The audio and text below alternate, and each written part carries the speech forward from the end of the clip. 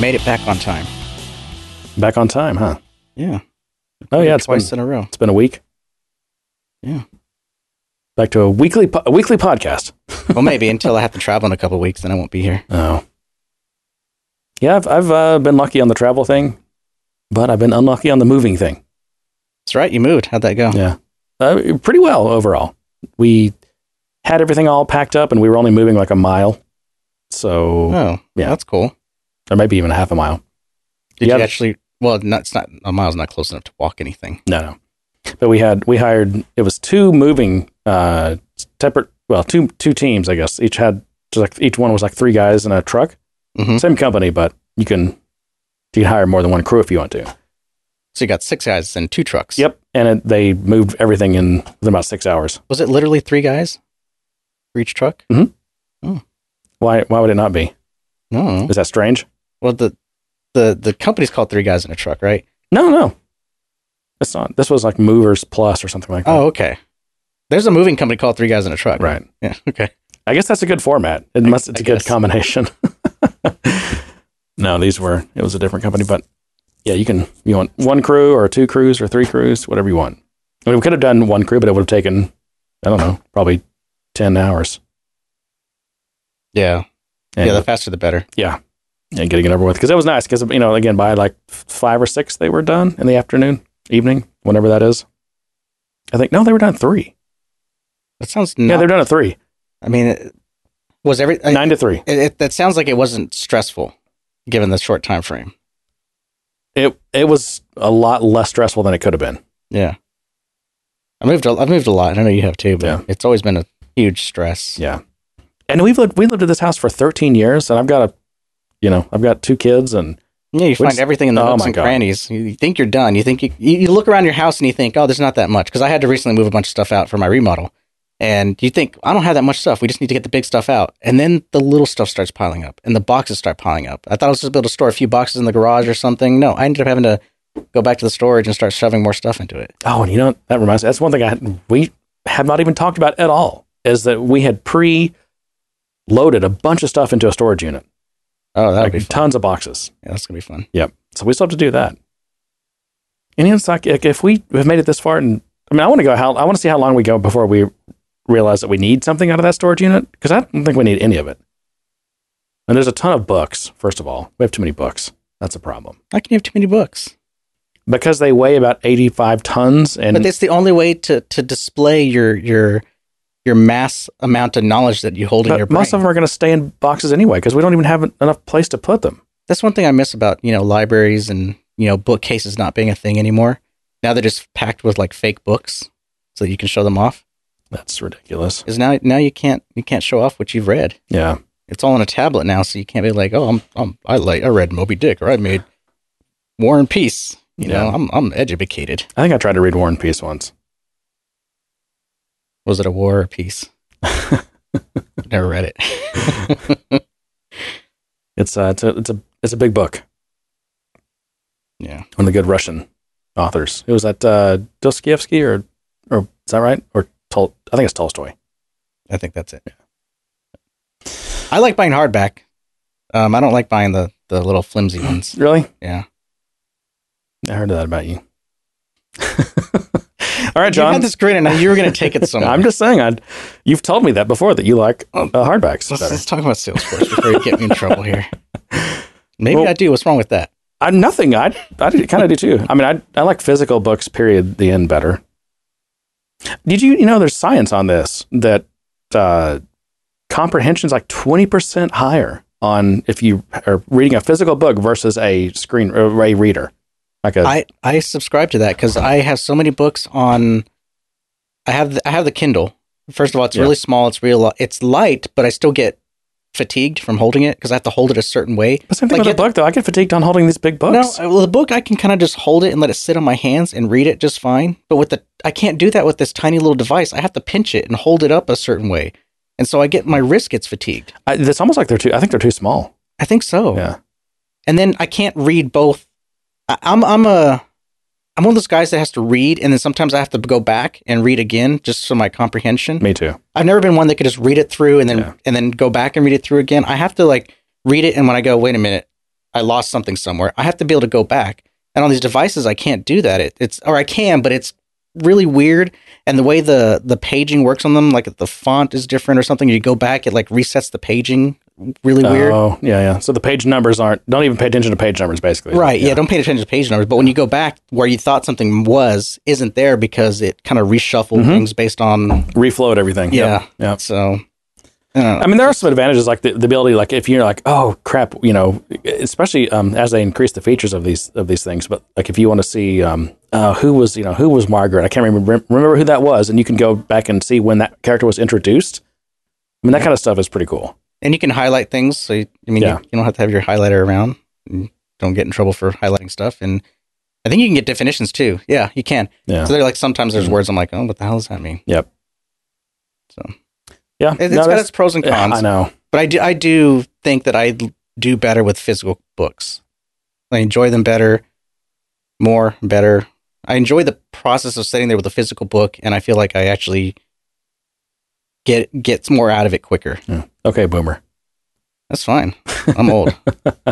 My kids remind me I'm old every day. I like how it's totally okay to be ageist. That's like one of the ists that's still totally okay. Yeah. It's a weird world we live in. I know. Well, John, what do we want to start with topic-wise? I have a few things. I have some things that are annoying me because I've been on YouTube a lot. We talked about YouTube because you're doing I keep wanting to say Apple TV, YouTube TV thing. Yeah, YouTube TV. You cord cutter. I'm jealous. Yeah. I'm jealous about that. But just like on the new house, I'm like, I do not want to put a satellite dish up on this thing. And then I put my tin hat on and said, now Google knows everything about you. Right. Everything you're watching. Yeah, like DirecTV wasn't selling all my stuff to everyone. I mean, what are you going to do, John? Ignorance is bliss. Unfortunately, with Google, we know that it's all going into the algorithm. No, it's all going to the algorithm all the time. Let me ask you this: would it make you feel better or worse that some service company you used that has your data? Would it make you feel better or worse if you knew they were a Salesforce customer? Yes, maybe, and I'll tell you why. Because I've done enough migrations that I've seen where that data came from and how it was stored, and I'm like, well, at least this is better and much more secure than where you had it before. Can't tell you how many spreadsheets and CSV files I've had with people's social security numbers and everything, and they want me to keep it. I'm like, I'm done with this. I'm about to delete it. You don't need it, right? Just hold on to it for a couple of weeks because we need it. Dude, I've got sensitive customer information on my computer. I'm going to get rid of it. Yeah. I don't understand how people don't take this stuff seriously. Yeah. Yeah. On the one hand, it's like, do you trust the capabilities of, some platform, right? To just have good security, right? That's one thing. Yeah. But then the other thing is, what is the intention of that platform? What's its intention to do with your data? Sure. How does it use your data? And that's going to change because you can read the terms of service, and then next time you log in, they're like, "Oh, we update our terms of service," and you're like, "Okay, well, I've been using this service. All right, I'm stuck." Yeah. It's like, well, I couldn't afford to hire a lawyer to read this the first time. I sure as hell can't the second time. So, well, it doesn't matter if you could. I know, because the only option is to reject it and not use the service. Yeah. There's no. Well, I had my lawyer look over this, and we're kind of got a problem with this clause. Let's just change that, and I'll sign on to your service. So there's no avenue for that. Speaking of these things, is there an update on that? What's that new California law that Salesforce has already run afoul against? I thought I saw a headline CCPA to that effect. California something. I didn't read it. Privacy Act or something like that. Consumer Privacy Act. There was a headline for it this week, and I meant to read it, but I didn't. So I know there's something out there, but I don't know what the update is. Yeah. If you're interested. And I did not know much about that CCPA. I still haven't read it, but I probably won't ever. But I heard it that it was described as this California's version of the GDPR, which that's just what we needed is another GDPR, right? Or even better, every state in this damn country having its own version of the GDPR. I think we'll have a federal GDPR before that happens. Well, no, there'll probably be flavors of it, and then a senator will take it to federal level and say, "This is how we're going to do it." Yeah, we need I see it coming. We need the uniform commercial code of privacy. Yeah, like that all the states can say, "Hey, we're just adopting this." The false sense of privacy. Right. Oh yeah, it's privacy theater. Yeah. I got to travel soon, so I'm not going to say anything else about the other form of a security theater, but yeah, that one too. Yeah. Okay. What were we Well, starting you with? were talking about that, and I wanted, as you were talking, I was thinking of something and forgot it, and now I remembered it. Because you said do you trust the platform to secure it for you? Which that in and of itself, I was derailing what you were talking about, which I don't remember what that was now. I don't remember either. But I think what I want to jump to is what I was mentioning earlier, because we had this long conversation. You kept stopping me and saying, that's for the show, but I couldn't help it. I was talking about the state of architecture, because I've been looking at a lot of multi-tenant kind of architectures and what's out there and what platforms are out there, just because I have a feeling I might need to build one soon. And so I've been kind of just laying the land, doing the survey, what's out there. Can I interrupt you again? Yeah. Who was it? Was it, what was it? Was one of the photos? Was it Google Photo, Apple Photos? People were getting, so again, the whole thing with multi-tenant architecture is like, you better hope like hell that you don't accidentally have some query that's wrong and it pulls in another tenant's data, right? Yeah. One of the big photo platforms, people, like if you downloaded your photos, you were getting like other people's photos. I think I heard something about that. I don't remember which one it was though. I don't either. But yeah, that scares me. And I approached it with that perspective. Because there's different flavors of multi-tenant. You have from a data storage perspective, is that you have one big database, and everyone's in that same database, and they're all in the same tables, but they have some kind of ID, some kind of globally unique ID, some GUID that differentiates that particular tenant's data over another. So everyone's participating in the same database. And then the other flavor is everyone has they're in the same database, but they have their own tables, which is kind of expensive just from wrapping your head around it. But it's a thing. It's a thing. Sucks. I have first-hand experience with it, and it sucks. I know, it does suck. Don't do that one. Right. And the other one is multi-instance?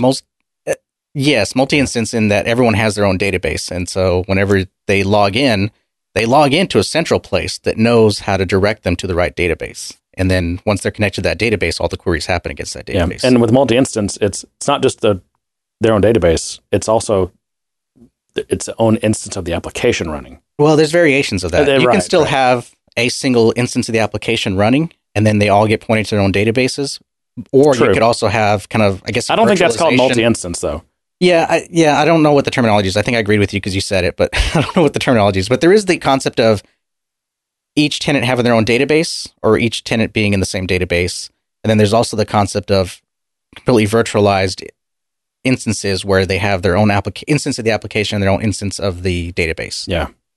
So those are all the different flavors, and each one has its pros and cons. I mean, a lot of it favors the vendor in terms of kind of managing and maintaining the system and monitoring the system.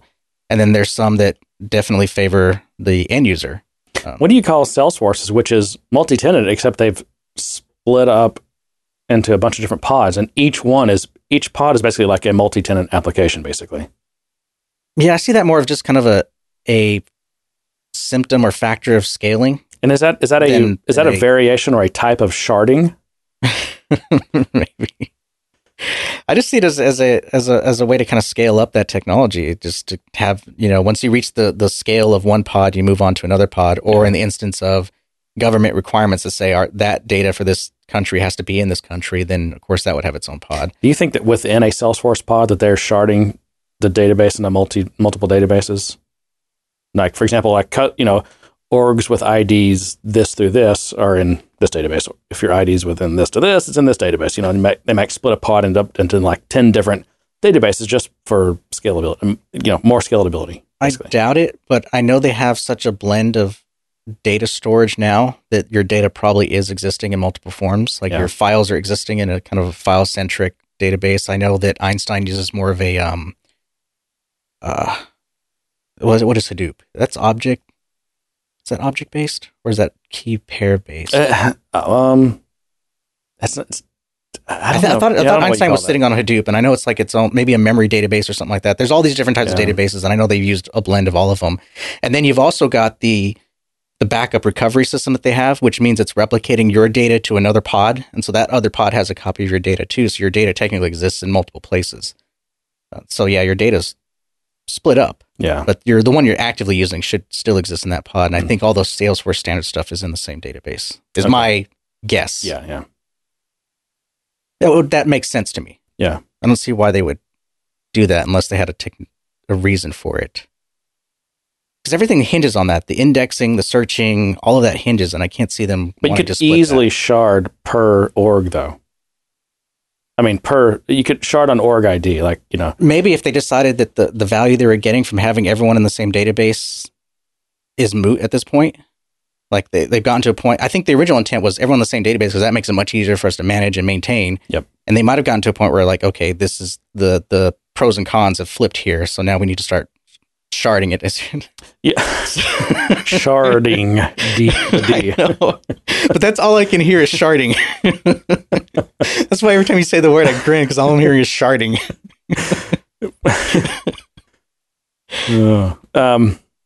Yeah, you know, at some point you hit physics though, and really, I mean, if in a multi-tenant system, you know, you really have like one contact table, right, with everyone's contact records in it. I mean, how many millions of records can you get in that contact table before you just start hitting, even on the, you know, the best database software in the world and the best storage systems in the world, like you're still going to start to hit some kind of physics where your indexes get too big and it just makes sense to shard.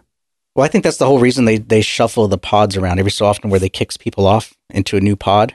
I think that's what's happening. Yeah. I think that's how they're managing that. Again, that to me, that is a form of sharding. Yeah. But I think that's how they're doing that. I want to still believe that they're not within the database splitting up data like that. I want to believe that when they reach that point, they go, okay, new pod, you guys are moving to this new pod. Yeah. But yeah, multi-instance, when you decide to go multi-instance, it really limits. I mean, there's benefits and, you know, downsides. The downside is it really limits any customization you can do for a tenant. Like, was it ServiceNow? I still can't remember if it was ServiceNow or if it was Pega that really was kind of, they were ringing the bell for multi-instance and talking about all the benefits and everything. And you could do, I mean, lots of customization. You know, there was a certain number of supported versions. You didn't always have to go to you didn't have to go to the new version when the vendor told you to go to the new version. You could do it on your own schedule. Yeah, and I don't necessarily agree with that. I kind of like the world we live in where you're on the latest version and you kind of have to deal with it and move forward. It just depends. I mean, what if you know, Salesforce is going to be doing something on a you know, upgrading to a new version over a weekend that's like your biggest weekend of the year, and you got a good chance of your system going down.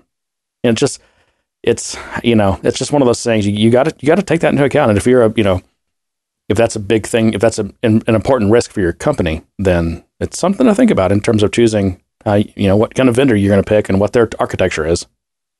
Yeah, I mean, I see your point on that. I just think that the advantage of always being on the latest version and not getting left behind because you're too afraid to move forward because you're so risk averse with your technology stack that you'll end up in a worse spot later down the road. Right. You'll end up so far behind that there's no path for you to migrate anymore, and without it being such a huge manual lift. Yeah. Even me, I struggle with when I talk about building the application that I'm on, and as an ISV, I struggle with the mental.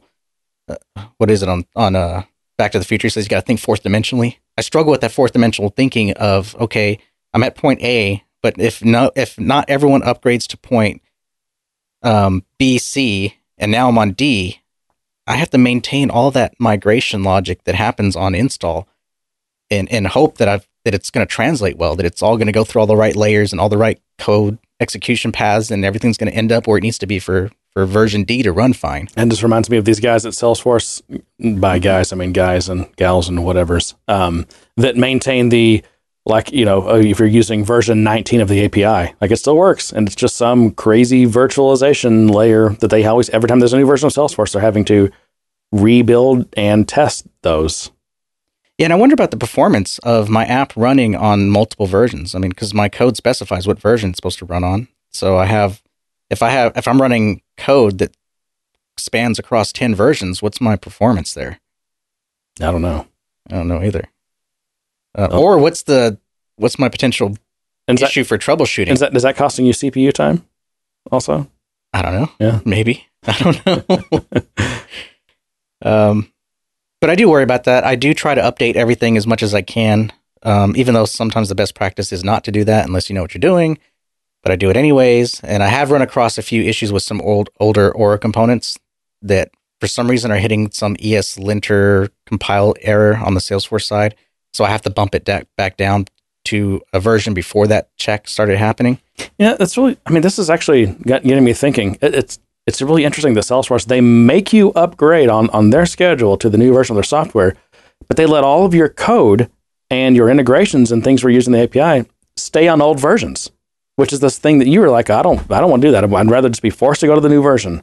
Yeah. I mean, imagine if you were forced to go to the new version on API stuff and other. I think they would love to force you to go to the new version of the API, but I think pragmatically they can't. Because, I mean, that costs money to have a developer go in there and update it and test it. Yeah. It's just, but so that's something where Salesforce is doing the thing that you said sucks, but they're doing it. They're maintaining this virtualization layer between the current version and all previous versions that are still supported. I just think it's a good example of where you have to kind of pick your battles. I mean, you force your customers to be on the latest version of the front end UI of the application, the part where you control all the interfacing. It's all the point and click, drag and droppy stuff. But then when it comes to code, you kind of have to realize, okay, it's not realistic for us to move everyone's code over to this latest version, given that we're likely making either breaking changes or changes that change the behavior of something that they have to account for now in their code. Yep. So that's to me, that's one of the most impressive engineering tasks that Salesforce has done, that they've always done. Yeah, I was when I first got into the platform, when you first got me into it, and I started understanding how it was moving through the API versions and the back end support, and I was around when they were making pretty much real breaking changes, because it was version 4 or 5 when I came on, and I think that's around the time they switched the ID schema and all that kind of stuff. And I always thought it was the first time I came across an API that had a version schema like that actually was backwards compatible.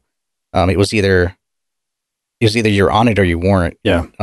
You were either on the latest version that was on the server or you weren't, type of situation. Or you're appointed to a different server that had the old version. It wasn't like this just fluid thing. I just changed the number and I'm connected to the new API. It was the first time I came across that. So I was always impressed by the API, and I've always said the API was awesome because that's how I got into the platform. That's how I did everything. One common policy I see with other systems is they support, API-wise, the current version and one version previous of the API. Officially, right? Yeah. Mm-hmm. And I thought it was back 3. Just as like a... I thought it was like the last 3 versions. Who are you talking about? I'm just saying... Are you talking about Salesforce support? No. Oh. Because Salesforce, you can run really old stuff. Oh, yeah. I'm talking about, I've seen other platforms. I'm trying to think of one. I can't think of one now, but you've got the current version that's supported, and they'll support the previous version, the previous, because usually you version in the endpoint.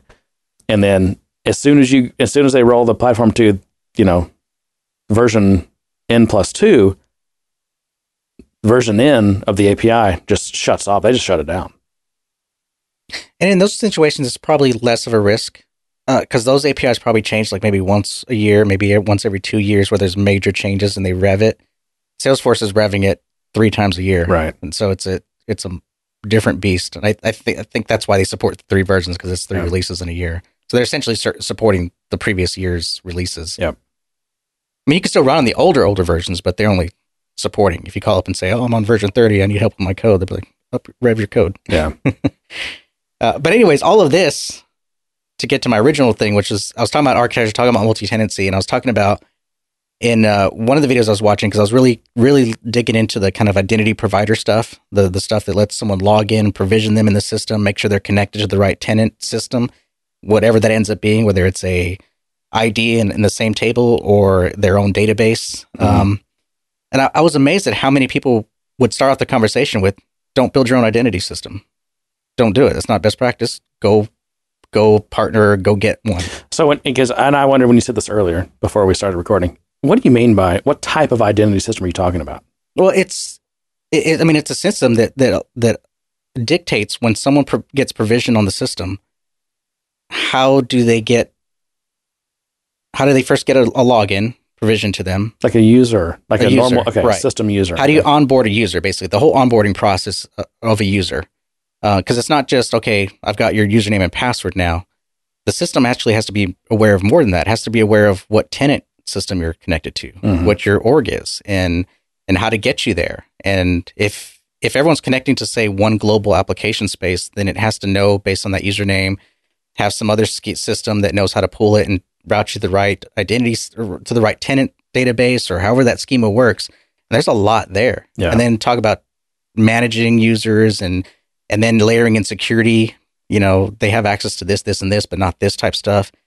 It gets really complicated, and it gets really kind of scary because then on top of it, that's just the perfect world scenario.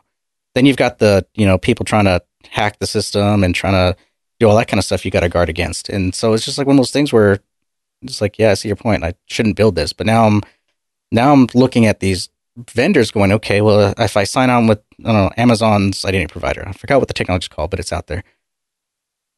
Well, it behooves me to use their other layered technology in this architecture stack because then it all knows how to work together already. I mean, yeah, I could bit and piece it here from all these other OpenStack technologies and stuff, but it's already here. So now I'm really signed on with this platform, and now I'm building everything on this platform, and now my whole multi-tenant architecture is dependent on this platform. But you're choosing that because the benefits outweigh the disadvantages. Yeah, okay. Yeah. And it was all just going back to what I said even before that, which was, well, a platform's a platform, and I'm stuck on it anyways. The idea of modularity doesn't exist anymore because we've gotten to a point where security and privacy is such a huge thing. I'm not smart enough to build an identity provider system that I feel confident on can't be compromised. Yeah. So I've got to sign on with someone else.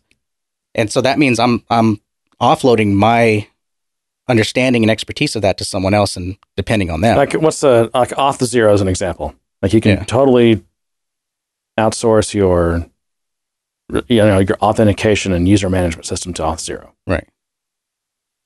And if you don't want to, because I've built several systems using Spring Security, which is I don't even know what they would call it. It's a security framework that deals with, authentication, authorization, things like that. But it's a framework though. Like it's not an out of the box product that's just like, oh, we're ready to go.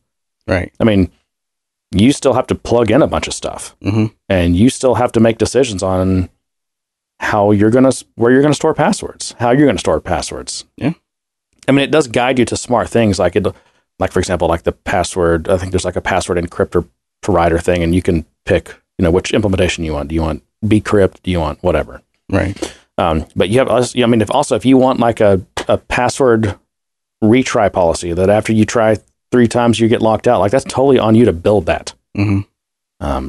But there's an authentication framework and there's an authorization framework. So like once I know that it's John that's logged in my system and John, clicks some button that calls some method on an API, and I got to decide, okay, I know it's John, but is John allowed to call that API or do that thing? Right. And that's where the authorization framework comes in. And it's, you have to.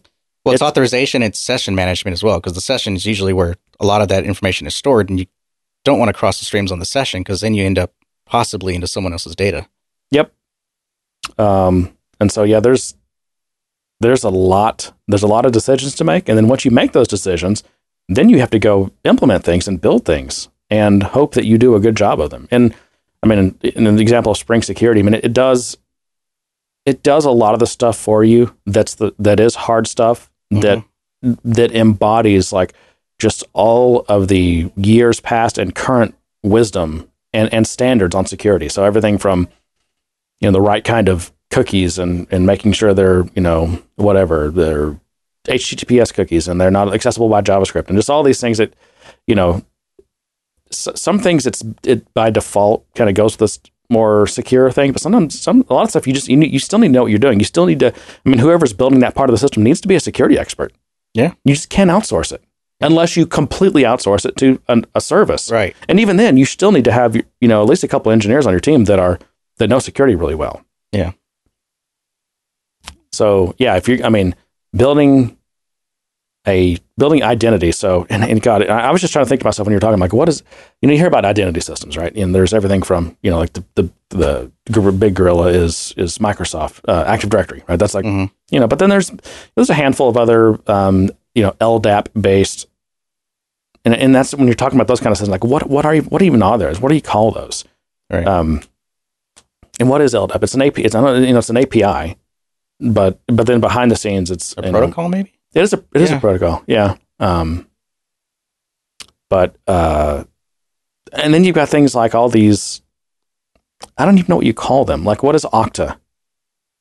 It's another identity system, but they're more like single sign-on, kind of like federating all your different things and all that.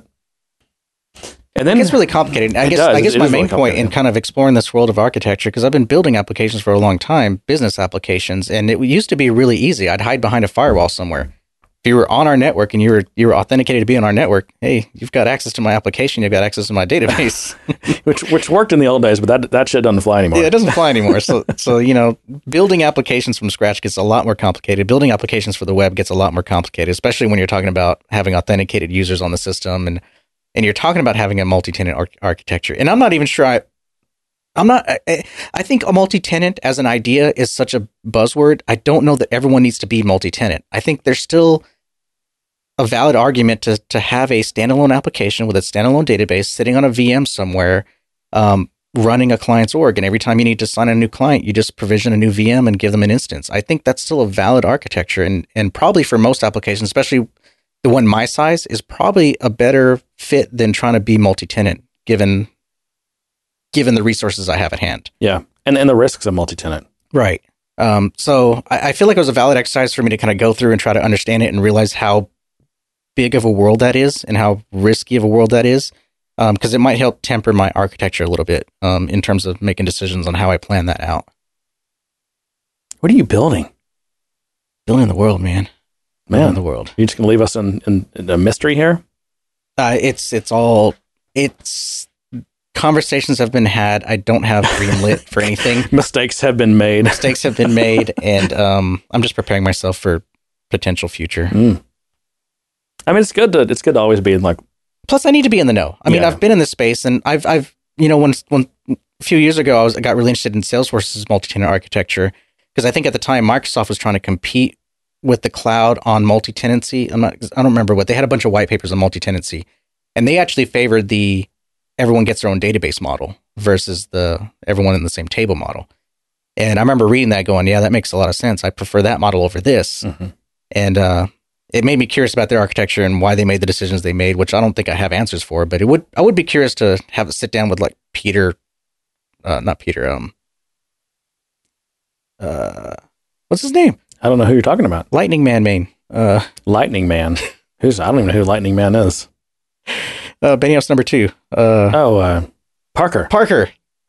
Oh, do you think Parker knows any of this stuff? I don't even know I don't know if he's involved in anything. I don't know. Well, he was involved in the early days, and I want to understand kind of the story of why they went with that multi-tenant why they went with that style of multi-tenent. I think it was just because NetSuite was coming up around that same time too, and they went with NetSuite isn't a good example. They essentially provision a new VM for every client. Yeah, but it was kind of weird. And it was a forced multi-tenant system. I would guess that the reason that someone like NetSuite would go that route is just because they're dealing with financial data, and there's a perceived or not, there's a perceived increased security with separate instances. Yeah, but it didn't multi-tenant is very scary if you think about it. And I said like a few minutes ago that's a valid architecture, and I might even use that architecture. Yeah. I think my problem was it didn't seem elegant. It seemed like a bunch of guys in the back were like plugging in a bunch of blades into a server and firing them up. It didn't feel like an elegant solution. It didn't feel like I could one button provision. Someone would get their VM and their logins and everything signed up and sent by email. It in my head, it seemed very crusty. Yep. An order came in and some guy puts it on his desk, starts just typing in stuff and provisioning databases and saying you get a manual email when I was envisioning even more crusty. I was like, someone's got a new server blade and sticks it into the server room. And I mean, nowadays you can do multi-instance in a very automated and like pretty badass way, at least from a DevOps perspective, Yeah, and I know you mentioned kind of container technology is also helping with that, which containers seems to be it's the new buzzword now. I mean, Windows 10's new operating system for tablet devices is supposed to be containerized. Yeah, I mean, it's interesting because especially with Kubernetes, that is the way, like, because you've bitched forever about how these clouds are basically proprietary, and you're not switching clouds. No. Well, actually, with Kubernetes, it really, I mean, you're you're defining your application, the swarm, the cluster that makes up your application. You're defining it in terms of Kubernetes things and Helm charts and these things that you use to describe your application, and then that can run in anyone's cloud. Mm-hmm. You spin it up on Azure, and all of a sudden your Kubernetes control plane starts firing up whatever instances are needed to make your application run, and connecting them all, and making them all find each other and talk to each other. That all the different services and pieces and parts that make up your application. Sounds like a living thing. It very much is, actually. Yeah. I mean, well, it's interesting. In fact, and really not joking at all, because one of the, of course, you declare your cluster in really declarative terms, and let's say that I don't know, like your because you can define like what are they called, replication sets in Kubernetes, and it's like, okay, I need 10 of these things. Like maybe it's the actual like front end web servers. I need 10 of those. And if you could just like, log into your AWS, instances thing and just like thump on them, kill it. And then within like 60 seconds, Kubernetes is going to be like, oh, I've only got 9 now. I'm going to spin another one up. Spins it up, puts the software on it, connects it to everything else, and now you're back to normal. Yeah. Just automatic, self-healing. Yeah. And with this, I don't know why it's called 10X. It sounds redundant, but with this 10X operating system, I felt like we're getting that step closer to having our operating system on a thumb drive, and we just plug it into any device. I feel like we're getting close to that. I don't think it's ever. I've always wanted that. I don't know why. I would like the portability of my laptop, but I would love to have a really nice desktop. But of course, managing both systems kind of sucks. It would be nice if everything I needed was on that thumb drive and I could just plug it in. Yeah. And I think containers might get us there. Possibly. It'd be containers. Maybe someday if they, maybe someday. The way that containers work right now, I don't think that's the thing. But I know, but I just feel like we're getting to the point where things are getting kind of thought of in kind of these kind of modular ways. And if it keeps going in that direction, we might actually get to that point. Yeah. Where, and it probably might even be wireless. You just sit a card down or something somewhere, and and there's just a screen. There's just a bunch of screens everywhere. Dumb terminals, and you just put your stuff down and you start going. Yep. That'd be awesome. That would be awesome. Of course, you're screwed if someone finds your your OS. Oh, it's got to be completely like biometrically, whatever. Yeah, that's true. So, well, speaking of 10X, I don't know where that came from, but did you see this thing that Apex is 10 times slower than Flow? Apex is 10 times slower than Flow? Maybe. If it's highly precompiled, optimized, maybe. So I feel like this topic keeps coming up. And Bob Buzzard, I think he's done, is it him that's been kind of doing these benchmarks for a little while now? But I saw that, did we already talk about this? I don't think we did. But Leo Alves, friend of the show, I saw him tweet the other day. He said, it hurts my head that Salesforce has 10 times faster execution for before save flows than before triggers. We write code that feels like legacy compared to what's out there. The message is simple. Developers are not a priority. When are we going to be prioritized? I think that's more of a symptom of the technology, not an intentional slight. Then he says, so with flows, they control the input. They control all of everything that goes into making up that logic. So they can highly optimize it. Plus, because they know only certain parameters are allowed in it, they can optimize it, and they can also kind of give it a pass on some of the layers of either security or validation or compiling that needs to happen. They can do it all up front, and it just executes. It just runs without all the other things that we have to deal with. Yeah. I guess, I don't know much about flows, but it sounds like a before save flow is very analogous to a before trigger. And if they're kind of slotting into that same use case, that same, well, it always gets priority. It always gets run first before triggers do.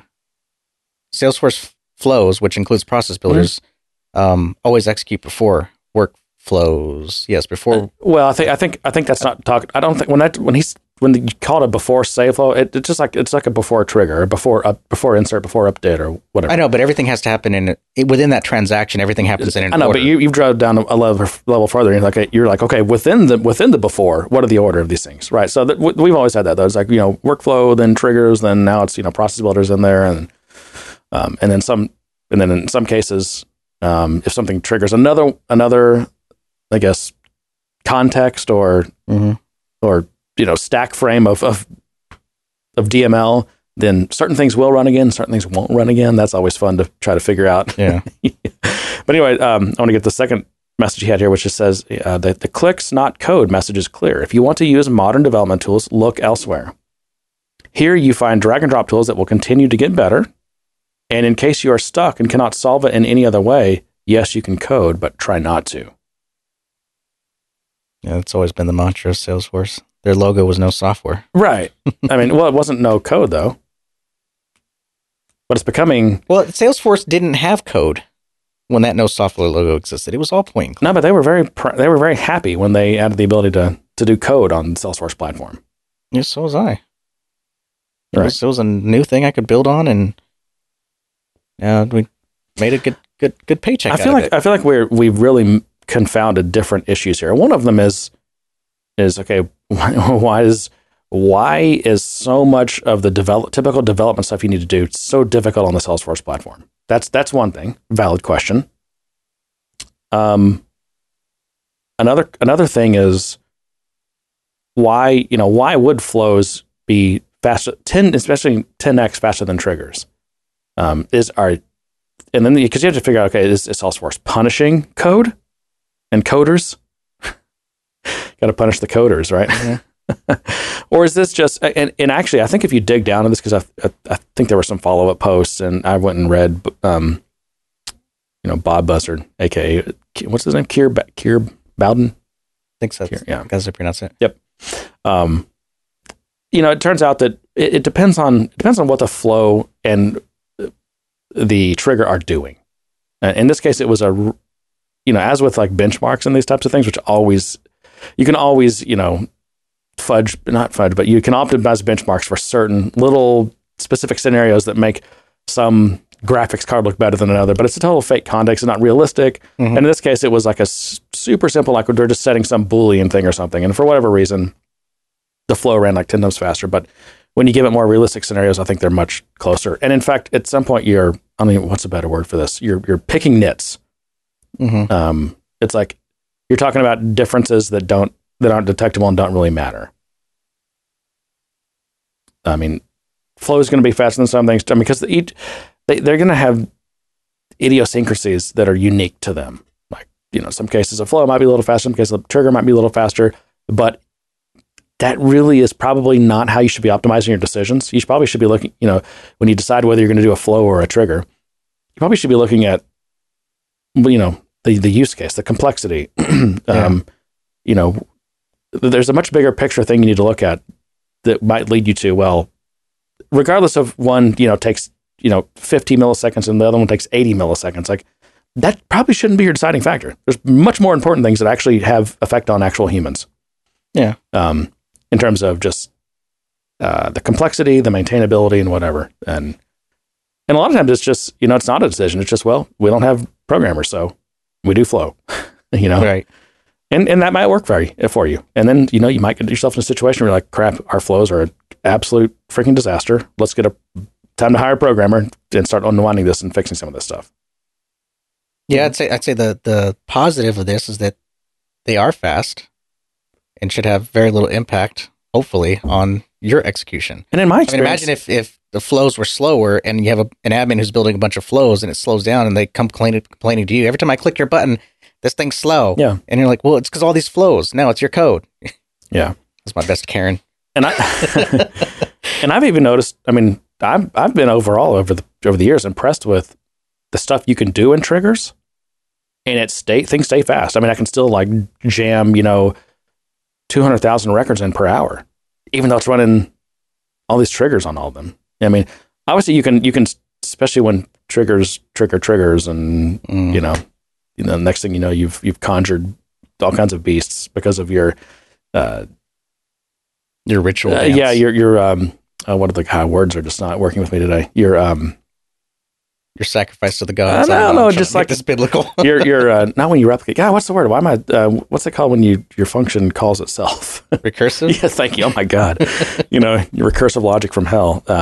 You can make trigger slow if you want to, but I mean, I think the overall performance trigger is pretty damn good. Recursion. I don't know why.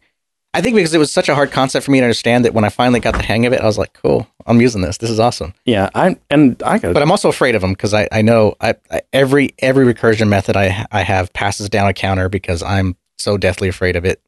Just endless looping. Yeah, you have to have like what's it called, the exit logic. Yeah. When do I stop calling myself? Yeah. No, I mean, and recursion's a critical aspect of lots of algorithms. But I mean, I don't find myself using honestly. I don't find myself using like the typical algorithmic type recursion very often at all. Like maybe, I don't know, a few times a year or something like that. It's not real often for me. But that's because I find a way to use them every that's because I'm building sales and marketing applications and they're pretty. You just got to make it a point. Today I'm going to use let's be honest. We're building sales and marketing systems and they're pretty damn simple. We're not inventing new technologies here. Hey, for job security, I like to complicate it. Exactly. That's why you need to save that record. Well, I've got to spin up a transaction, and then I got to load it into this database and queue it up into the queue that I have to manually build. By the way, I have to create a table and build a queue, and then I got to write the framework to pop everything out of the stack in the queue. And so I just want the audience, everyone, to realize here that we have just discovered the reason why Salesforce invented flows because of John. Yeah, well. I get paid by the line, so. Oh, do you? Yeah. That's a very intelligent metric to pay people by. Yeah. That can't be gamed at all. No. Anyway. Yeah, I don't know. I don't know what the conclusion of that was. But I suspect that it was just happened to be, first of all, it was an incredibly simple scenario. It's so simple that it actually doesn't matter which one's faster because even the one that was 10x slower was 10x of what is the question? I mean, is it still such an incredibly small number that it doesn't matter at all? Because I think I think on Bob's post, do I call him Bob or Kier? I need to know this guy's backstory on this name. I feel like I've been told it before, but I forgot. Just call him Bob. What do I call you, dude? Just Bob. Yeah. But anyway, there's some other cases where the triggers came out faster. So it's just, I don't think there's any conspiracy here to intentionally make Salesforce developer tools shitty or to make code, perform poorly. Well, doesn't it point to kind of a higher level psychological issue that we have here in that developers feel like Salesforce isn't giving them the attention that they feel they need? I mean, we're constantly prone, and we understand why. We know why Salesforce markets this as a low-code platform or no-code platform in a lot of cases, and you don't need developers, and admins are developers, and all this kind of stuff. Which to the coders, which we have to use different terminology now, we feel slighted by it, but we know why. It's business. We are slighted by it, and Salesforce absolutely is trying to marginalize code and coders because it's their message. They're trying to make it sound easy and cheap. Now we all know it ain't easy and it ain't cheap. I mean, unless you're doing really simple stuff. But there's enough expensive problems out there that a lot of us work on that are not easy or cheap. Yeah, but they require code. How many times can they go, you don't need a coder, and then they go, need you. We really do need you. It's like we're the mistress of Salesforce, and we're like, come on, we kind of want to stop being the mistress here. I know. It's good. No one has invented an ism to describe us marginalized developers these days. Because as soon as we have our own Ohana, our own support group, Salesforce is going to be in trouble. Maybe we're just not privy to it yet. Yeah. What about equality? I mean, how is this not an equality thing? Equality for developers. Yeah. Quit marginalizing us. Quit othering us. We're being othered. I have no idea where to take this from here. Well, leave it to us. Hey, do you want to talk about something fun? Oh, yeah, sure. Since we're talking about Salesforce and their messaging, I mentioned because you talked about YouTube TV, and that got me talking about how, well, I don't want to do it because I don't want Google to now have more data on me. And then it dawned on me, well, shoot, I sit here and watch YouTube all day. Well, not all day, but I get off work and I put on some YouTube because I enjoy stupid stuff that people put on the internet more so than what networks put on the internet. which is getting just as stupid as the stuff that people put on YouTube. I've noticed when I do actually watch regular TV. There's a lot of crossover, but it's worse because it's done better, or it's done with more money. Like the camera work is better and the angles are better, and it just feels so disingenuous. But it's the same content, and you just like, oh, this is making me gag. Yeah. Anyways, so then it got me on all the commercials I've been seeing on the Salesforce thing, because I was like, well, if they don't have enough commercials, you just keep seeing the same commercials over and over. And so there was 2 commercials. There's one that's playing constantly right now that I cannot stand. But there's one Salesforce commercial that's my all-time favorite. It's hilarious. It's that first one. Why don't you play that one? I just have to say though, I have never seen a Salesforce commercial in my life. Not even the Super Bowl ones? I didn't see it. Was there just one? Well, a few years ago or a year ago or something, they had those characters dancing around. I might have seen that one. Yeah, those were pretty. Was that a chatter? Was it like a chatter thing back in the day? That was. I think it had like celebrity caricatures or something. I don't know. But this was my favorite. Oh, so it's the first one? Yeah. Okay. So all of our customer information is in this spreadsheet. Yep, it's all here. Where are the addresses? Someone must have deleted the address column. Who? Could have been anyone. Who did this? You need a better way to manage and share customer data. You need Salesforce. And not only was it funny and hilarious, especially when he goes, "Who did this?" Yeah. And then everyone just kind of peeks up like little prairie dogs. Yeah. It had a point to it, and it was just short and sweet and funny and hilarious, and I love that one. But this other one is for Essentials, and it kind of it's like one of those typical marketing ones where you're just kind of like, yeah, it sounds too buzzwordy. It sounds like you're kind of kissing Salesforce's butt when you say this, and I'm like, you don't need Salesforce for that. Well, so before we get on that one, I will say I do think that was a funny commercial. That was good, but it's also completely like misleading because there's tons of ways that you can irrevocably ruin your data in Salesforce. Oh, sure, but I think the idea is that you're running all your contacts on a Google spreadsheet somewhere, shared with everyone, which companies do. I still do spreadsheets, man. Yeah, the world still runs on spreadsheets. Yep. I mean, I'm an equal to opportunity, man. I do spreadsheets, I do databases, I do apps, I do all kinds of things. Like, I mean, how many enterprise companies were built on spreadsheets? Tons. How many have still run spreadsheets for important things? All of them. Yeah. All right. Although I will tell you, some of the stuff, I mean, I don't have to email. I know that Google Sheets is not as good as Excel, and for like really massive and financial stuff, Excel is still king and all that stuff. But one thing that Google Sheets does that's cool, it's always had the version history, but now there's it almost has like a get blame thing. Like you can click on any cell and you can say show history for this cell. Who did this? Yeah, exactly. And you can see every value that cell has ever had and who ever had and it ever had, and then who did it. That's pretty cool. Yeah, that's cool.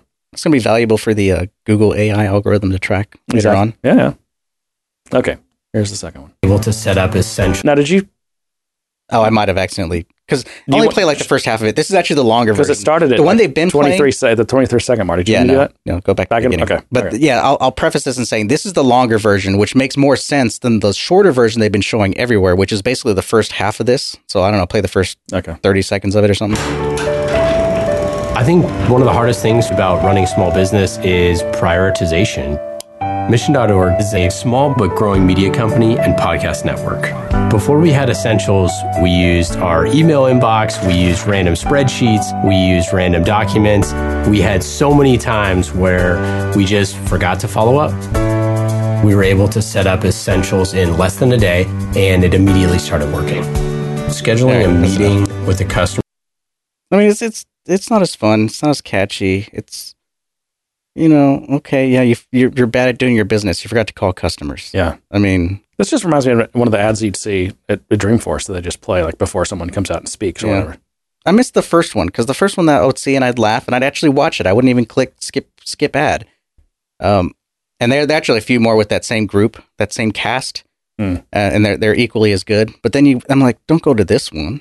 And if any of them are going to have the kind of quick, witty, this is what you need to run your business, it should be the Essentials product, not the Salesforce product. Salesforce product's huge. It's enterprise. Yeah. The Essentials one should have the enterprise is cool and funny nowadays, though, John. I know, but the Essentials one should have the equally. What is Essentials? Is that what? Remember what was the original? Like you had Professional, which was I always thought it was never designed to be used, just designed to be an upgrade path to an enterprise. And then there was smaller than that. It was like Group. Yeah, I think Group, Essentials Group is kind of edition. like the Group. I think so too, yeah. But you can build apps for Essentials as long as you stay within the You're gonna hit that. walls. Yeah, you're gonna hit that wall fast. But you can build apps that target Essentials, and it's meant for, here's my credit card. Let me sign on for Salesforce Crowd. Yep. So when you say Salesforce is in the cloud because you can't use your credit card, Essentials is the answer to that. Yeah, if you want Essentials, right? Yeah. Have you tried that? Have you tried signing up with a credit card? Mm-mm. No. Well, how do you know it works? Because the ad told me. Did it? Did it say that? I don't know. Okay. Now you're just in full making stuff up mode. Hey, I'm trying to promote Salesforce here as a MVP here. Yeah, I'm that's trying true. to do my job. That's right. Yeah, we're brand ambassadors. Brand ambassadors, yeah. Representing. What about Spring 20 issues? Oh, yeah, I was John? going to say, should we get into that? I don't know. I mean, it sure seems like there's a lot of them. I'm kind of out of touch, but man, I've just seen so many people talking. There's the whole. I mean, I think the Salesforce issues that are legitimate, but then there's a whole this Chrome. What's the change to Google Chrome that everyone's talking about? It has something to do with the cookies, I think. I'm trying to remember. It has something to do with the cookies, and it's not just Salesforce that has that problem. It's everybody. It's going to affect everything, right? Yeah. I've been LMS systems that we're partnered with have been sending me emails about it and wanting to do about it because it has something to do about tracking things in the cookie and it remembering. And there's also a change to when someone exits the window or exits the tab that it doesn't track it either or something. There's just some new things that it doesn't raise events for anymore as well. And so the LMS in particular relied on some of those events to know when someone jumped out of a training module, but it can't do that anymore. So now, the message is if they don't actually click this exit button, we're not going to be able to track that they popped in for 10 minutes and popped out. Is it the same site cookie changes? I think so. Yeah, it's Chrome 80. A new secure by default cookie classification system, treating cookies that have no declared same site value as same site equals lax. Only cookies set as same site equals none secure will be available in third-party contexts, provided they are being accessed from secure connections. There's more to it so you than just can, that, but I think that's the particular one that's affecting the Salesforce stuff. So it sounds like you can explicitly opt into the existing behavior. They're what? It sounds like but it's browser sites, right? But sites can explicitly opt in. I mean, if you use the whole same site equals none : secure, I don't know, maybe not. No, I thought that was a setting on the browser itself that you have to change. Mm. And that's why it's a big issue, unless you have the ability to kind of mass update everyone's browsers. Right. Yeah, it sounds like it's one of those things that it's probably good that it's being done. It's just, no matter when you do it, it's going to be painful. Yeah. Kind of like GDPR. Yeah. Hey, hold on. I don't know how to argue that GDPR was necessary or that it has helped anything, but yeah. Everyone's gotten very good at subliminally clicking OK buttons. Yeah, we have, haven't we? Yeah. I've gotten myself in trouble clicking OK buttons. I bet there are scripts you can install, little browser scripts that automatically click those for you. I guarantee you they're out there. Well, sometimes you don't want them to. I mean, they're getting used to the psychology of where you're going to click and how you expect things. And sometimes different buttons are where you thought that button was going to be, and you click on something and it ends up being an ad. But no, I've experienced, I think, 3 different issues with Spring 20. One of them being the custom settings changes. So everyone basically lost access to custom settings, and you have to go in and give them new permissions to access those. I think there's 2 settings for it. There's a global setting that you can set and say, yes, everyone can have access to custom settings. I'm not worried about it. Or there's at the profile or permission set level, I'm going to give these users access to these specific custom settings. So, which is fine. It affected me in that I didn't have those custom setting permissions in my package yet. And so I had to go in for the few customers that were going to have that issue. I had to go in and manually do it for them or tell them how to do it. Some of our clients don't have admins to do it. Yeah, right. So it's kind of weird. That sounds weird to say, but our application kind of almost ran as an OEM for a bit during our build phase. And so we have some clients who don't have yet to assign a strong admin to administer the application. So when things like this come up, we have to help them. Yeah. So, yep. It happens. The other one was Maybe it was only 2.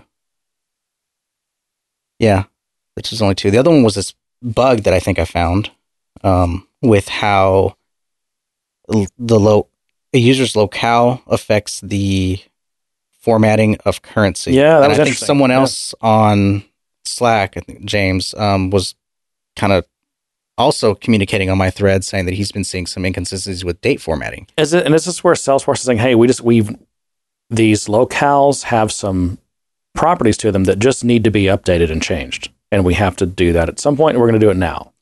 So the changes that Salesforce is making is they were using the locales that were defined in JDA 8. So they're using Java's JDK8? JDK 8, Okay. sorry. So however Java defined locales, that's what Salesforce was using.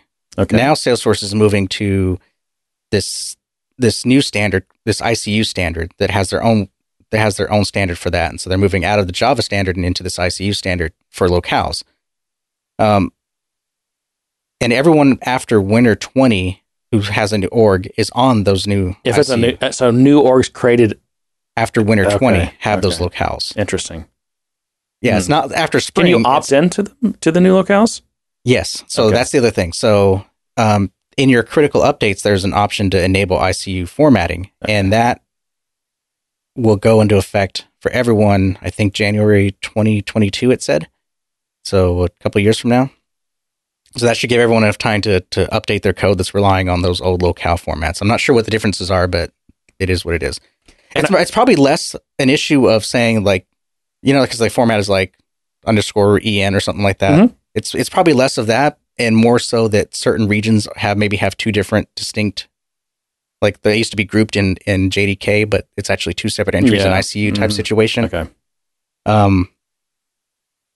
However, anyway, so I think they're doing a lot of work on the location stuff in the back end because it exists in the world right now. It's 2 different things. And I don't know that it's been isolated to the version like it's supposed to be. I think it's supposed to be version 47 and up has all those codes or whatever, but I pushed my code back to like version 40 and ran into the same formatting okay. issues. So it's not, it's global across all the versions. And that's the part you think is a bug? That's the part I think is bug because it's acting inconsistency. So whenever I say locale, and I'm using the global variables here. So when I say the locale.currency, which should give me the symbol for the current user's preferred currency symbol. Yeah. For US, it was coming back $. But if I change my locale to something else, in this case, it was India, but I'm still using US currency. My preferred currency is still US, but my locale is India. It changed the symbol to USD. Right. Where it shouldn't have. And as well, because there's 2 formatting settings. There's the number formatting setting and there's the currency formatting setting. Right. The currency formatting setting, at least in my eyes, I don't know how Salesforce does this, should match my currency. So if I say my currency is USD, that means I should get USD currency symbols and I should get USD formatting, number formatting for the currency. Mm-hmm. Well, what's happening is it was showing USD for the currency symbol and it was using the, I think it's rupees or whatever, however they format those numbers. So it's basically 3 digits, comma, and then 2 digits, comma. So that's just how India formats numbers. That has nothing to do with currency, actually. Right. So that, but in the Salesforce system, there's two formats. There's the number format and there's the currency number format. I don't think in India, I don't think they differentiate between those. What I'm saying from a system perspective, so you can have numbers and you can have that. And maybe you're right. Maybe that's the way it's supposed to be. But it is interesting. So that the change I noticed that in that case you were looking at was that if you're in India and you are referring to dollars and currency amounts, you used to see the $. Mm-hmm. You're not going to see the $sign anymore. You're going to see USD. Right. Unless you enable the ICU formats. Okay. And then it goes back to $. So which one is, forget technology, everything, what does India actually use to refer to, what symbol do they use to refer to the US dollar? Basically what I'm actually using, which one of those is actually correct? Yeah, I don't know. Yeah. I mean, do they not use the $sign? Do they just do USD in front of the number? Well, all I do know is that prior to this, the expectation, at least that we've set forward, because this code did not change between versions. Right. It's been like that for forever. Mm-hmm. So what happened is we got a call from a client saying, hey, the number formatting for this guy is off. And I looked at it, I'm like, well, that's weird. It says USD and it's got these commas in the wrong spot. Yeah. Oh crap! That's just India. Leave it to India, right? The way that they have the separators. I mean, it's crazy. That's weird. It's so weird. 3 digits, comma, and then it goes to 2-digit commas. Yeah, it's weird. I know. I'm like, I've written formatting parsers before, and that was never in my head to support that type of schema. Right. Yeah, because we have like the Arabic number system, and I think maybe India. I mean, they have Arabic numerals, so I don't understand why. Maybe it's just I don't know. I don't get it. I'm sure there's probably some kind of logic behind it that makes sense, but to my brain, it does not make any sense. It just goes to show you that when you go global, man, your parsing and formatting logic gets really crazy. I mean, just locales and time zones. They're all so much. I mean, like time zones alone are actually so much more complicated than unless you've like one of the 6 people in the world that have really solved this problem for like these different platforms. You don't understand all the gotchas there are. It's it's like they're never ending. There are so many. Yeah. Oh, I'm going to tangent on that and say this is a pet peeve of mine. I hope Salesforce is working on some new admin UIs because that dropdown for time zones is way too big. Because I needed to change my time zone to match this user in my dev environment, and I was like, oh crap, I got to find this. Well, what about things that John, where you have to pick a Visualforce page out of a dropdown? Oh, I know. And I'm trying to think of where they still have those. A lot of those have been converted to lookups. Yeah, but it's like they didn't realize that some people are going to have thousands of Visualforce pages. Yeah. It's crazy. It's kind of ridiculous that was ever a pick list of Visualforce pages. That works. And it doesn't.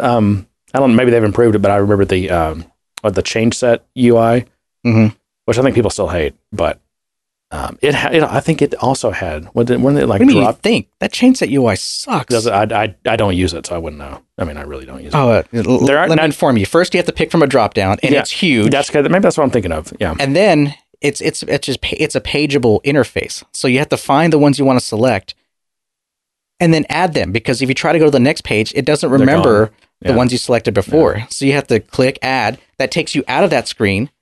And then you have to go back into that screen, find your thing from the drop down, go to the next page, and grab everything you can. Now, do you use any of those Chrome plugins that make that UI better? No, because I try not to use it. No, I don't make it a habit of using change sets, but on the times where I've had to, or I've needed to, or I've thought it was a good idea because I've forgotten how painful it was, then I use them and I remember how painful they are. Yeah. I hope there's going to get some attention to those interfaces because they need it. But anyways, back to my point. I did log a case with Salesforce. I'm waiting to hear back from it on it. I don't know what Salesforce's take is on that currency format. It's a separate thing. So my opinion is that if I say my currency is USD, show me the currency symbol for USD and show me the currency format for USD. But that's the point. In other locales, the currency symbol for the US dollar might not be that $sign that you and I know. But from a consistency perspective, that's the way it was before all these changes. Okay. So I'm just asking them to be consistent. Yeah. And saying, okay, this is what it was. This is what my customers expected. Let's continue that, or tell me that it's going to change so that I can inform my client that this is the way it's going to be. Yep. Because right now it's sitting as a bug on my board. Yep. Your boss has declared it a bug. No, we've reserved judgment. Okay. It's a bug, but we've reserved judgment on whose fault it is at this point. It's technically still mine. But hopefully I hear back on that ticket and I'll get some traction on that. But like I said, I think there's other issues when it comes to locales just because of this kind of foot in both doors situation we have with this. Did you see this? Let's see. What was it? Packages with Aura components having direct or indirect dependencies on FlexiPage templates, those are just Lightning pages, right? Uh-huh. Are failing to install in Spring 20 orgs. Oh. Should I text this one to you? Send it to you? Okay. Yeah, I'll put it in the show notes. You can find it there, John. How about that? I thought I tested Spring 20. And here's where unit tests fail. That sounds like some famous last words there. Here's where unit tests fail you, because I have my foot in two doors as well. I have my new test suite that has actual users run as users for different profile versions that tie to different permission setting, which would have caught this issue that sooner than it would have caught it sooner, because when I first spun up the preview org and ran all my tests, everything was fine. And then I had to go through and manually test everything, and that's when I was starting to find all the bugs. because my test suite isn't good enough. And it would have caught this whole the custom setting issue, because obviously it would have said, oh, you don't have the permissions for that. And I would have been, I got to do that. I got to put out a release and this and that. Well, I didn't get it in time. I didn't realize it in time until right when it came out. And I was like, oh, crap. But I mean, that's where unit tests fail you. Yeah, and it's like, Oh, and I couldn't, there's no way I would have caught this formatting issue, because I don't have a way to test the UI. You need to test the output of the UI. Right. It's not like it's the code won't compile anymore, or it creates some kind of test failure. It doesn't. It just the output is different, right? Yeah. What about? Do you see this thing where IBM has officially selected Slack instead of Microsoft Teams for its 350,000 employees? Wow. That's a pretty big thing. I had really to. I got invited. I don't care. It's not that I don't care about the story. It's just that they make big deals out of things like this, right? Like, is it Slack saying, "Hey, we got the big vendor on ours"? I don't know. What is this? A Verge article? The Verge. How do you say the Verge article? The Verge. The Verge. The Verge article. Okay. The Verge. But yeah, I don't know. I mean, that's a big win, right? 300,000. I do hear good things about Teams, and I had to join a call today that was a Teams thing. And I clicked the link, and it brought me to a screen that said, you can either use the web version. You couldn't get on, could you? Well, I clicked the web version first, and then I immediately didn't like what I saw. I can't remember what it was. And so I closed that, went back, and I was like, I'll just install the thing. So it downloaded a PKG file. Mm-hmm. So then I double click on this PKG file, and it ran, opened up the installer, and I had to do something to system administrator or whatever and all this stuff. And then finally saw, and then I went back and clicked the link again, and it opened up. It was fine. I mean, I'm not familiar with the Teams UI. I cannot get it to run on my machine. I had a client who was using it, and every time I could not get it to connect. I would have to call in, first of all, through my mobile, because I was, couldn't use the web version. I couldn't, because you have to have the plugin. So I couldn't use the web version didn't work, and this plugin thing didn't work, despite installing it 100 different times. Sounds like a user error to me, John. There's only so many times I can user error it. Statistically, I reached that point where it should have at least worked once, and it never did. I mean, I do want Slack to have a good competitor, because I do feel like, I don't know, you want good competition. Just like, I tend to gravitate towards, Apple products for things, and like iOS, for example. But I mean, I'm not a hater of Android or anything. I mean, I appreciate what Android's doing. I think they've, while they did, especially initially, copy a lot of stuff from Apple, I think there's been some bilateral copying going on, and just a lot of, and also innovation coming from, Android and some of these other ecosystems, which I think is great, because we need the competition, and I, not only for innovation, but also to keep prices competitive and fair. And I don't want Slack to totally run away with this market. Yeah. I want there to be 2 or 3 really good competitors, because I actually think Slack's a little overpriced. When you look at what it costs, I think it's a little overpriced. Yeah, I wish they would embrace some kind of community technology. I mean, we kind of use it as a community, but it's not. We're basically all in one big team. So we don't have the tools to kind of allow it to be a self-signing community type situation, which kind of sucks. And there's other platforms out there that do that specifically. Okay. So I mean, there's been all kinds of like software for But the nice thing about Slack is that people use it for work, and they have our channel on it, and it's just like, there's no conflict there. I know that's one thing that I've worried about, is like, we picked Slack because it was kind of that was the thing to pick at the time. Mm-hmm. And it still kind of is in a way. I mean, there's alternatives. But I just, are we going to hit one of these days when Slack's not cool anymore? And everyone's dumping it, and there's something that's hotter, and then we should switch over to TikTok, right? Speaking of Slack, let me take a quick peek. We are 9 people away from hitting 1,000 members. Cool. Yeah. So I'm sure there are 9 people right now, John, that are listening to this that have not joined our Slack yet. I will admonish you to. Is that a good word or a bad word? Is that strongly suggest go get on our Slack? And the way you do that is you go to gooddaysirpodcast.com and you click on community, and you just put your email address, and John will add you. Or you can get any existing member to invite you. Sound like a YouTuber. Like and subscribe. I know. Isn't that annoying? I hate all that crap. That's why, I don't know, part of the reason why I kind of cringe at the thought of any kind of ads is because, God, I never, if I ever have to read a freaking underwear ad or a mattress ad or any of this other crap, then I'll feel very bad about myself. What about a beer ad? No, because I don't like beer ads either. Well, because beer vendors can sponsor us with beer. We don't need the money. We just need the beer. That's true. See? Yeah. They win. We all win. We all win. Okay. Oh, I don't have titles, by the way.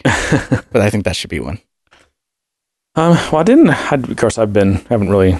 I've been living in moving world and appliance world and unpacking world and all that kind of stuff, so I haven't really followed much. But I did see that Adobe has overtaken Oracle as the world's second most valuable, not biggest or profitable or any of that kind of stuff, but second most valuable in terms of their market cap.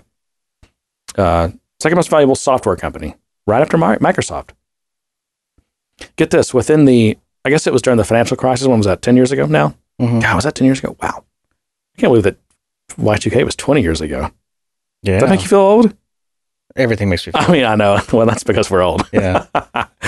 But no, so... I was nagging about all the skin that was showing on the Super Bowl. I was like, I'm old. Yeah. No, I wasn't. By the way, on the whole crotch thing, and grabbing the crotch, and why that's okay for Michael Jackson, but the difference with Michael Jackson is he was wearing pants. Okay, she was wearing like a 1-inch strip of cloth over her crotch and grabbed it. I don't know. I was still uncomfortable every time Michael Jackson did it. And I'm exactly like, yeah, I never said I was really comfortable with Michael Jackson grabbing his crotch either. But anyway, crotch talk right here on the Good Day Sir podcast. Can crotch talk be a title, John? Where else are you going to get it? Well, literally everywhere else. But anyway, back to Adobe. During the financial crisis, their stock was down at their market cap was $8 billion, and since then they've gone from $8 billion to $170 billion. You know why? Because they're valuable. No, it's because all those Instagrammers photoshopping their pictures. You think so? Yeah, every one of those got a subscription to Creative Suite. They also, in that time, completely converted to subscription-based services. Yeah. That's what I said. Like successfully. I mean, that's pretty awesome. Yeah. And Salesforce has got to be up there. I think they're 4th place now. And I think Salesforce is, again, we're talking about market cap. I think Salesforce is close to overtaking Oracle.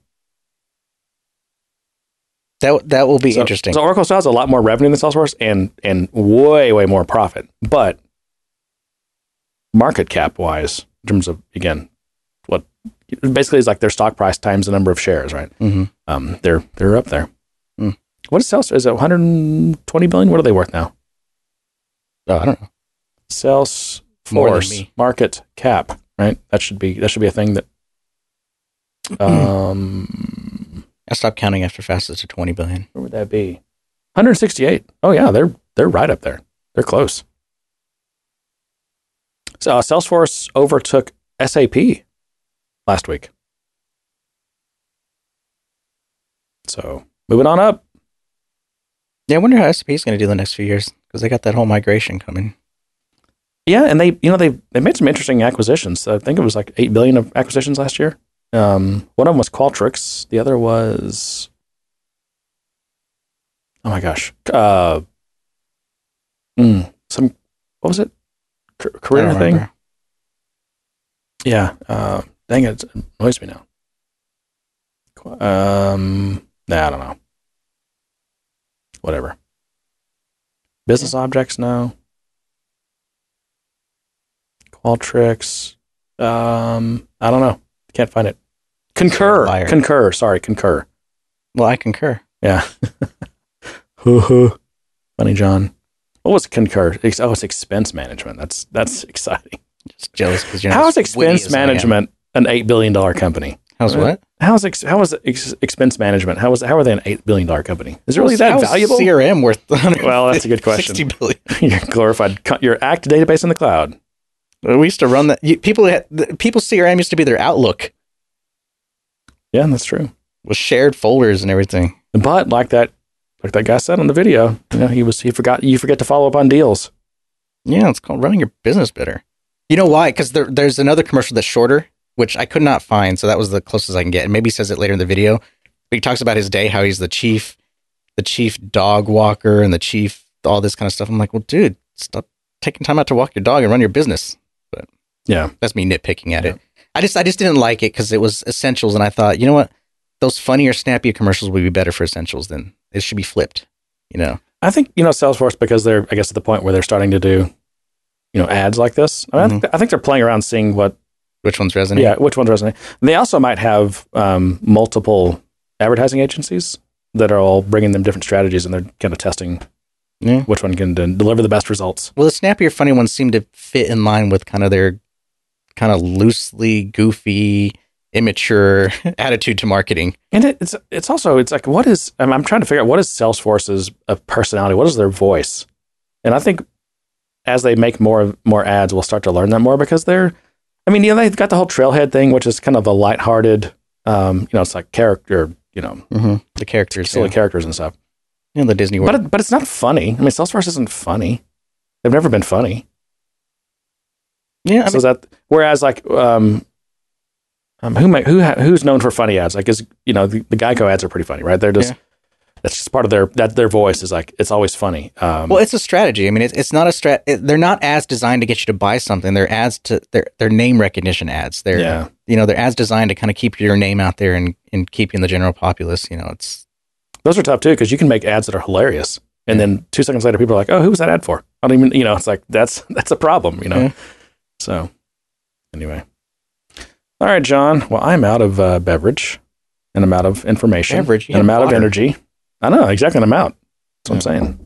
Yeah, the news was boring. There's some acquisitions of partners and things like that. And I think Salesforce had a small I saw that one of the big Indian shops bought Infosys, keeps buying Simplus. Yeah, and the Simplus is somewhere domestic. Yeah, and yeah, that's the way of things. Yeah, build something and get acquired. I'm not being acquired. I can tell you that. I'll acquire you. Oh, will you? Well, can you afford me? No. $100. No. What? Can't afford $100. That's too much. That's too rich for my blood. Yeah. Well, hey, you can't touch this. Did you hear about this new thing that's opening up over here? It's like a sporting goods store. And my son said he saw a commercial for it, and it's got a darn Ferris wheel in it. Is it the one over at the Colony? Shields or something like that. No, yeah, it's over in the Colony. Yeah. I've seen it. It's huge. Yeah. Right? Yeah. It's got a Ferris wheel in it. Dude, that whole Grandscape area is... We're way off topic for this podcast. No, I know. It's just... So this is hyper local. Yeah, it's hyper local. But my son said something to me. He was like, I thought he would be like, oh, let's go this weekend so we can ride the Ferris wheel. And he goes, Ferris wheels are boring. You just sit in them and they go around. I'm like, yeah, they are. Why do people like Ferris wheels? And why is there a Ferris wheel in a store? Yeah, just gimmick to get people to come in. Okay, I'm going to try this again. Okay. So can we try this? Can we roll this back? Try this again? Okay. Yeah. Okay. 3, 2. All right, John. Well, I'm out of water here. Out of topics. We try this again. And to that, no, you got to do your out spiel. What's my share us, like us. Send us an email at info. Yeah, let's see who'll be the 1,000th. We should do a contest. No, we're not going to do it. Okay. Now you sound like a YouTuber. I know. No, we're not going to do a contest. Okay, whoever is the 1,000th member of our Slack community. By the way, Davey 504 headphone reveal at 6 million subs. There you go. Okay. Yeah. Share us on the socials. Questions, feedback, and sticker requests are sent to info@gooddaysirpodcast.com. Give us a review. Those are always fun. Yeah, we'd like a review. Yeah. Be nice. I keep getting those emails and it's sad because it says no reviews. It makes me sad. All right, John. To be happy. I got my finger on the button. Well, and to that, I say, good day, sir. You get nothing. You lose. Good day, sir.